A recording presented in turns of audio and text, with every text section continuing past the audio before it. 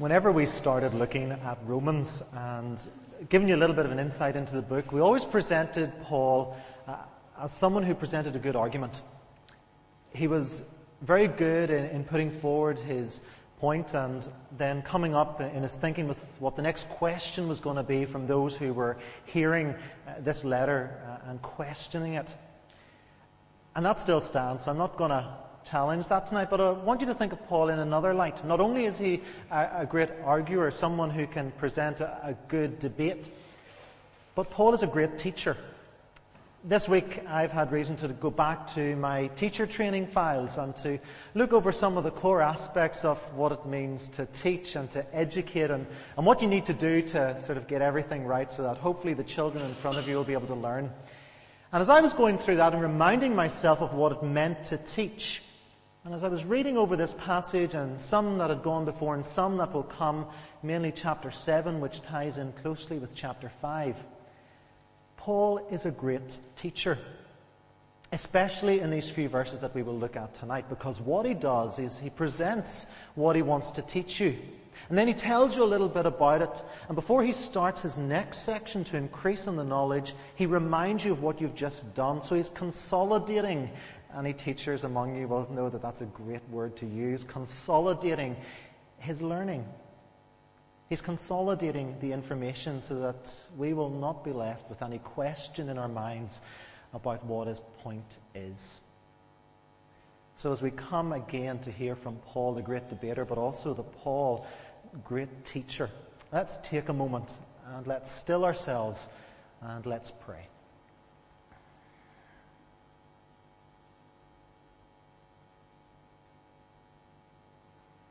Father God, we gather here this evening because of that wonderful fact that we've just sung about. You save. And Father, we thank you for salvation. For salvation for us at an individual level.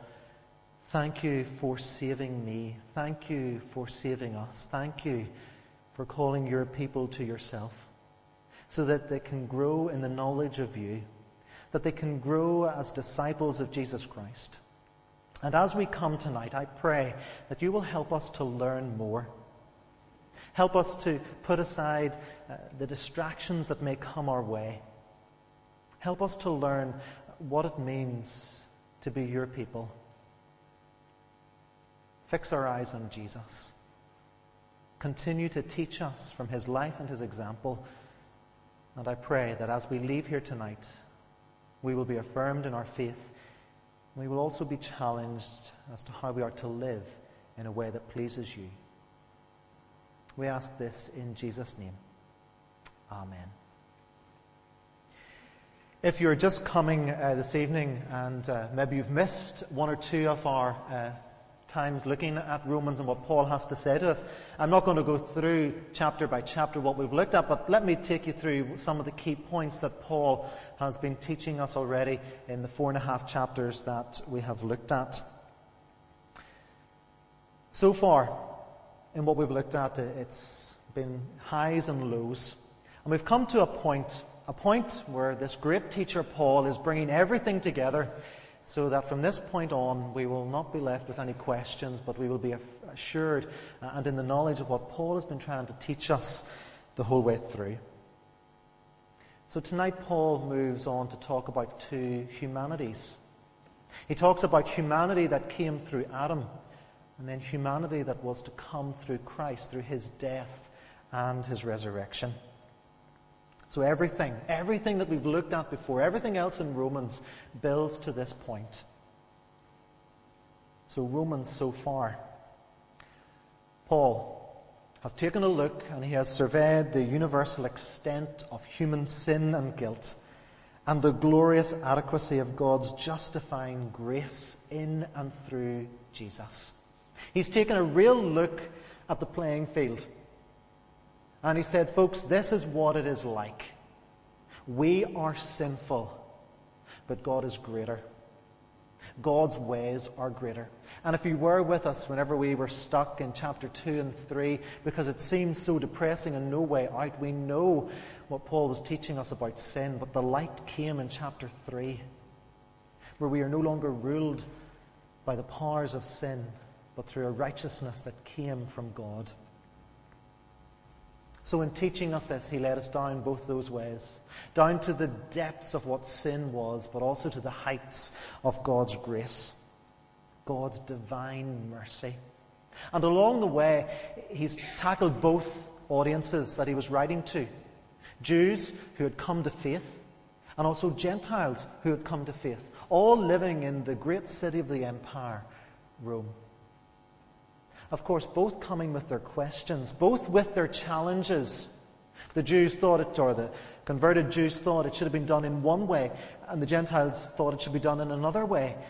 And Paul was wanting to make it very clear that they are one people with one Father, Father Abraham, through faith, not by birth or descent, but through faith, holding to the promises that God had given Abraham through the covenant. So Paul, addressing his two communities, one characterized by sin and guilt, and another by grace and faith. So we come and we start to look at the passage tonight. So Paul has brought us to this point. And in this passage, Paul is known, as we would read the New Testament in its original language, Greek.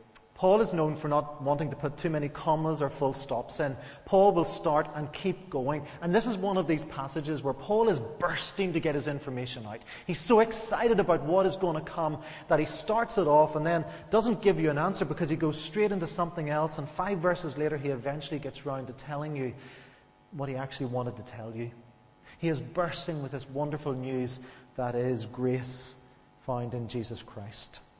So what he starts in verse 12, he doesn't pick up again until verse 18 because he drifts into another wonderful truth that we will look at.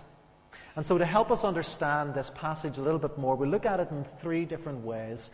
We'll look at it in the best way that Paul does as a teacher, but also as someone who presents a debate to us. So we need to take one more moment before launching into these 3 areas, and we need to consider one more thing. I'm sure we're all familiar, and indeed we probably all tried to impersonate Winston Churchill and his great speech that was given on the 20th of August 1940. I don't know if that rings a bell to anyone, but Churchill, writing in wartime, or giving this speech in wartime, he was giving it to the Royal Air Force. They were in the middle of their ongoing battle, the Battle of Britain, and here he was rallying the troops, rallying the Air Force to keep going. And it's these famous words: "Never in the field of human conflict was so much owed by so many to so few." He wanted to rally these airmen to keep going with the Battle of Britain because so many, the whole country, the whole Commonwealth, were depending on these men and women of the Royal Air Force to keep going. Last week, Dan took us to verses 10, 11 and 12 of chapter 5. And he left us there. He left us with this wonderful thought that we have been justified. But what Winston Churchill brought and what crept into our thinking was this greater good of all.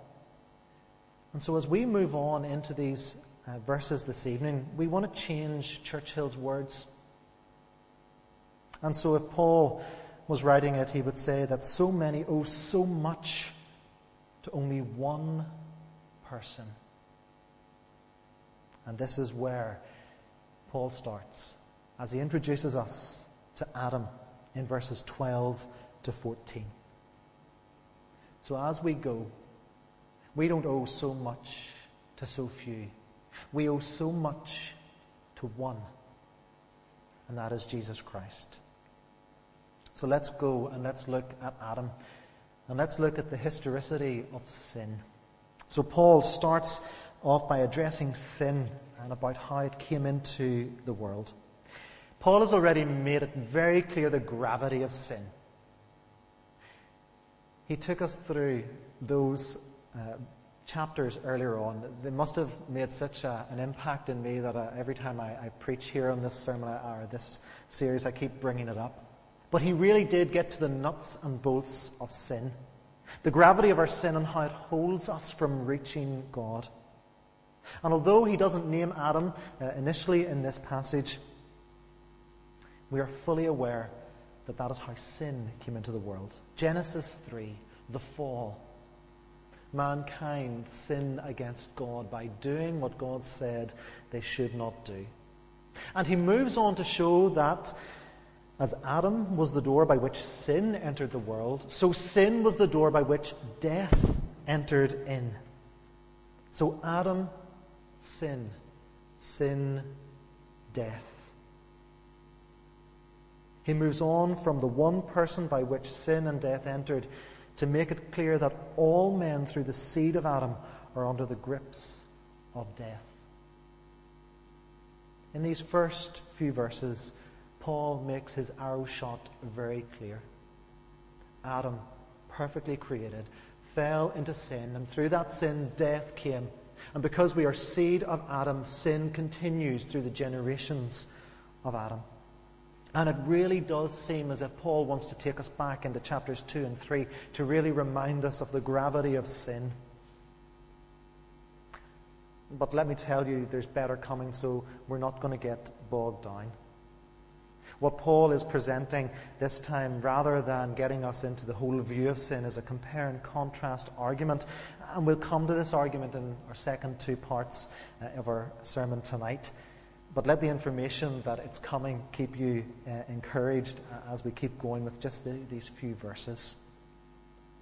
So Paul and the historicity of sin. And it's important that we understand this arrow shot that Paul is taking. For Paul, Adam isn't just one man. For the people who are reading and hearing this letter, Adam isn't just one man. Adam is humanity. It is through Adam that every human being came to be. He is the head of humanity, and every aspect of humanity comes from him, including the nature of sin through the fall.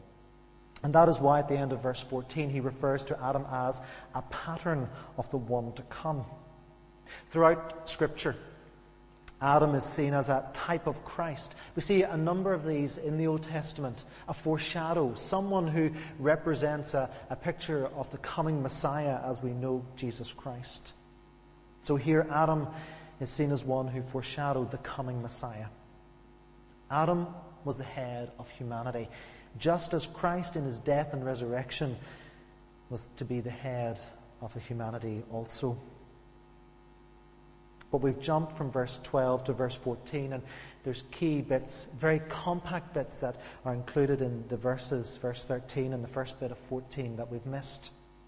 So I want to share with you, to help us understand these verses, commentator Tom Wright, he offers an explanation, and he puts it better than I ever could, so I wasn't going to try and put my words out of his, but rather read to you what he says about verses 13 and 14. So let's remind ourselves. For before the law was given, sin was in the world.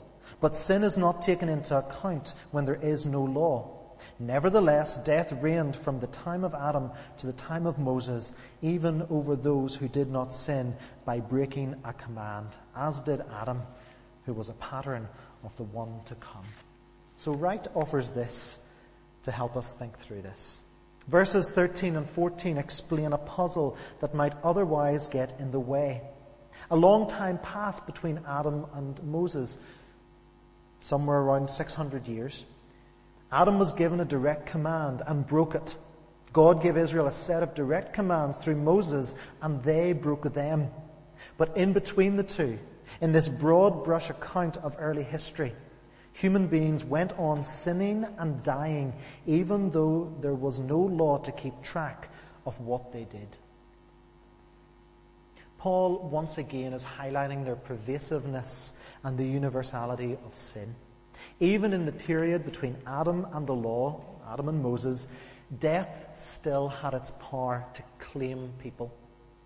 But Paul remarks in this verse that there is to be a knowledge of the law, whether it be from the natural law the law that we see in creation, that nature within us that we are to one another, or in the known law passed from one generation to the next. Verse 14, Paul states that nevertheless, and by doing so he enforces his belief that sin is all-pervasive and universal. No one can remain unaffected by it. There is a knowledge of the law, natural law, and the written law that is passed from generation to generation. So every person is affected by sin. So Paul has introduced Adam in these verses. He's done his arrow shot of how Adam, created perfect, fell, and by that fall sin came into the world, and so from sin came death to all the seed of Adam. And so we move on to consider Christ, and so he starts to do a contrast. So Paul has shown Adam as a type of Christ, but as soon as he has done this, he introduces Christ into the picture. And Paul takes a moment to make sure that everyone is with him, again, consolidating the knowledge. And he reminds us that if the many died by the trespass of the one man, and he goes on to present the gift that is on offer. And so this is Paul and the contrast. Just as sin entered in through one man, so the gift that came from God through one man will be enough.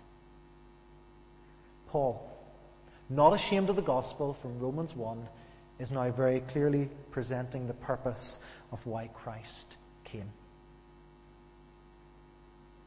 I imagine in our human nature we're all guilty from time to time of judging our gifts.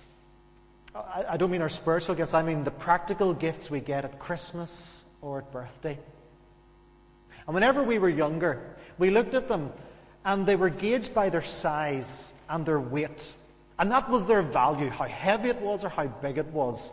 In my household, of course, size always mattered, so if my present was bigger than my sister's, it was obviously of more value. And as we get older, we like to think we shirk off those notions of size and weight, but we go on to the notion, we now look at the monetary value, because we have a greater understanding of how much things cost. So if I give someone a gift worth £20, I'll expect at least a £20 gift in return. I would like to say that stops once we reach our teenage years and our early 20s, but I'm ashamed to say it still creeps in a little bit. Both scenarios miss the complete reason why we have a gift, why we receive gifts, why we give gifts. It's not about their value in terms of weight and size. It's not in terms of their value in money. It's in terms of their heart value. The intent that someone wanted to show love to us, to show care to us, and to give a gift as an expression of that love and of that wish of goodness that is passed from one person to the next. So Paul presents a gift to us in these verses 15 to 17. He wants us to see Christ as this gift that is a pure gift, unconditional, an expression of love and gratitude, coming straight from God.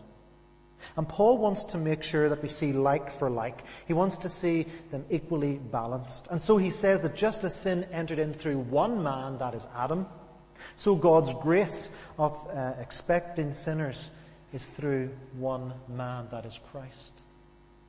So sin entered in through one, but God's gift of righteousness comes in through one. It looks like a pretty good balance, but Paul goes on to say it's not as evenly balanced as we think. It turns out that through one man sin entered the world, and that sin leads to judgment and condemnation. All because of the action of one man. It has this reaction, this chain reaction. Sin leads to judgment and to condemnation. But with the grace that comes from God, the grace that God offers, it comes through one man. And that's it. Grace is enough. And what grace opens us up to, grace opens us up to everything that God would have for us. The blessings of salvation and everything that He promised us He would. Grace, what grace does that sin doesn't do. Sin will lead you on into the steps of judgment and condemnation. But grace just simply moves you forward to God. Because what it does is it forgets.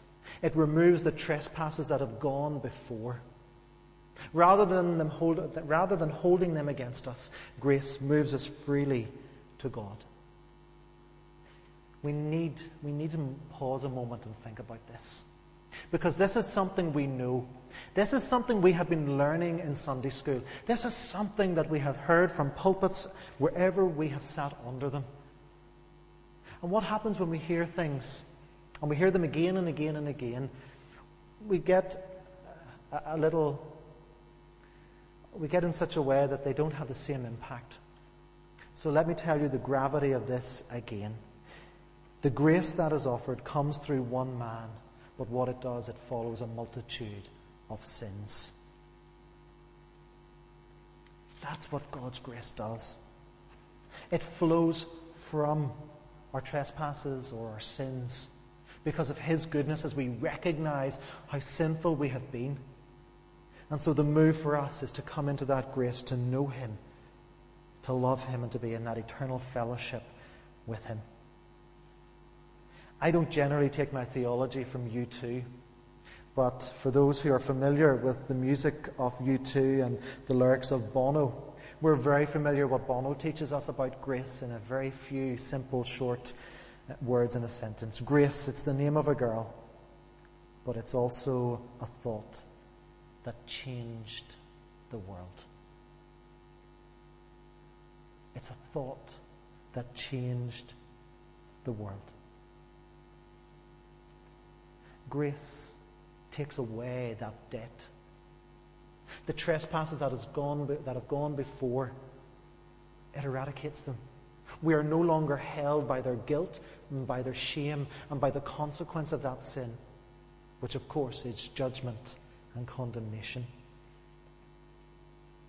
So as we pause and think about that, what does tomorrow look like for us? In the knowledge of this grace that God gives so freely, willingly, and openly, what does tomorrow now look for us? As the alarm clock goes off at 6, 6:30, 7, 7:30, or whenever it goes off, how do we now enter into tomorrow? How does it make us feel and think about evangelism? Knowing that the grace that has won and saved me is also the grace that so freely will win and save others. Because it is God who does the work and not me or not you. We just happen to be the vessels that God uses to share His message. How does it make us feel about the sin that still grips us as we try to follow Christ each day? God's grace is greater than any sin. He will forgive us and restore us. And this is the great message that we cannot afford to let wash over us yet again. So tomorrow morning, grace means that you are free. Grace means that you are no longer under condemnation. The powers and authorities of this world will have their say and have their rules.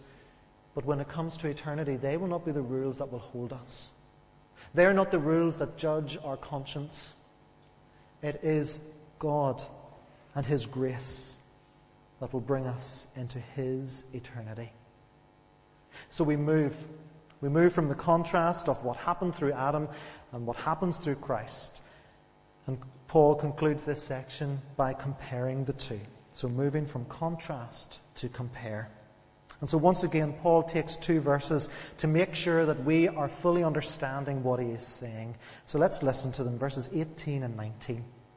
Consequently, just as the result of one trespass was condemnation for all men, so also the result of one act of righteousness was justification that brings life for all men. For just as through the disobedience of the one man the many were made sinners, so also through the obedience of the one man, the many will be made righteous. Paul again is teaching us that God has done it. And now he teaches us that God will do it. This is Paul summing up the letter so far. He started off by telling us that he was not ashamed of the gospel because it was the message that changes lives and draws people to God. And so he says, just as sin came through one, so freedom. Freedom now and freedom in the future. God has done it and God will do it. And so he moves to teach us these things. And in verse 20, he once again states the purpose of the law. We thought about this 2 weeks ago. And John Stott sums it up as the law reveals sin, defining and displaying it. That's what it was for. Once again, we need to remind ourselves of the shock that this was to these people who lived religiously by the law. Because to them, this was how they were judged, their merit. Everything was tallied against the law. This was shocking news for them. This was life-changing. This was turning the world upside down as they knew it. How else were they supposed to live without having a thing on a piece of paper to guide them and show them? For them, the Mosaic law was given to increase righteousness. But Paul is now saying that with the law, sin increased, and the law provoked sin rather than preventing it. And so the letter doesn't look good for the original hearers, nor does it look good for us if we're living in ways that depend on laws and works as our path of salvation. Paul does present us, though, with one of the biggest buts that we can ever imagine. So he's just presented this message of the law and how it really is nothing in terms of our righteousness and in terms of our relationship with God. And he says, but where sin increased, grace increased all the more. Just as the law reveals the full extent of sin, so the gift of Jesus Christ reveals the full extent of God's grace. Grace that is limitless, irresistible, and free. So he comes to the finale of the passage. He makes it very clear that grace reigns through righteousness so that we can be brought into eternal life through Jesus Christ. The wonder and the purpose of God's grace is that he accepts us no matter what our trespasses and our sins. And he accepts us as his people, even though we should be punished for all that we have done. And so the man who isn't ashamed of the gospel presents it to us in these verses because he presents to us the great message of the gospel. But I must bring a warning to us all. As I have been exposed more and more to God's grace, I must be aware of the temptation that grace can lead me to. For me, the understanding of God's grace has been truly liberating. Growing up, and in my own understanding of how I saw things, to me it was a list of rules and regulations. But grace made me free from rules and regulations, knowing that I was only accountable to God for believing on the Lord Jesus Christ and being saved. And so I was given a freedom to rejoice in whose I was rather than in what I did. But at times it's made me think that I can do anything I want, and I can get away with it because I've just said God's grace is greater than any of my sins. God's love is far greater than the evil that I can engage in. It's very easy for us to slip into the thinking that the more I sin, the more I can show God's grace. The reality is, the more I sin, the more I like it, and the more I enjoy it. Grace is not something we can abuse. This gift, so precious in the sight of God, is not something that we can cling to one moment and forget it the next, thinking it will cover us from a multitude of sins. Turning on a tap intentionally and turning the tap off again, thinking that it'll be there for me to use and abuse, rather than the free gift of God that it is. God will not be played the fool. Our intention, our heart's desires are all available to God and His knowledge. This gift from God is not something we can abuse by sinning and thinking it will be all right. Whenever we intend to sin, the intent also is to harm our relationship with God because of our actions. He is the one who has made it possible for us to enter into a relationship with Him through Jesus Christ. And put at its most simple, God has done the work through Jesus, so we don't have to. Grace. It's a thought that changed the world.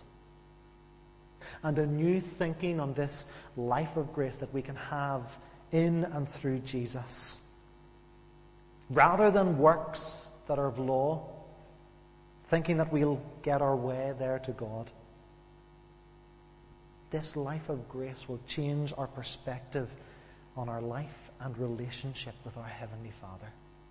It is the gift, the greatest gift we will ever know, but not one that we should abuse. This new model of humanity that we talked about at the start has sprung to life through Jesus. A life filled with grace. The humanity of Adam, the humanity of sin, no longer needs to be the way for us. So I ask you tonight, which humanity which humanity do I desire? The humanity that's presented through Adam, or the humanity presented through Jesus Christ? I do pray that for all of us, God would reveal His grace to us more and more, so that we can acknowledge Him as our Saviour God, who gives us the greatest gift of all. Let's pray. Father, you have offered a way to us that does not lead to death, but in fact leads to life. Just as through one man sin entered the world, so through one man your grace has come to us. As it is a gift, help us to understand it in its fullness, so that we will not abuse it and thereby abuse you, thinking that we can live these two lives, one in the hand of Satan and the other in your hand. Father, you will forgive us for our sins, but you are also aware of the temptation of sin. And once we make that first step, Lord, we like it, and it's harder for us to return. Help us. Save us each day from sinning, so that we can grow in the likeness of Christ and in relationship with you, so that our tomorrows will be a changed perspective, as we see each day being grace-filled because it has come through Jesus Christ. So our relationships in home, at work, and in society in general will be changed and will be different, because we know we are no longer condemned by the ways of the world, but we are free in the knowledge of this saving grace. Help us. Lead us in your ways, we pray. In Jesus' name, amen.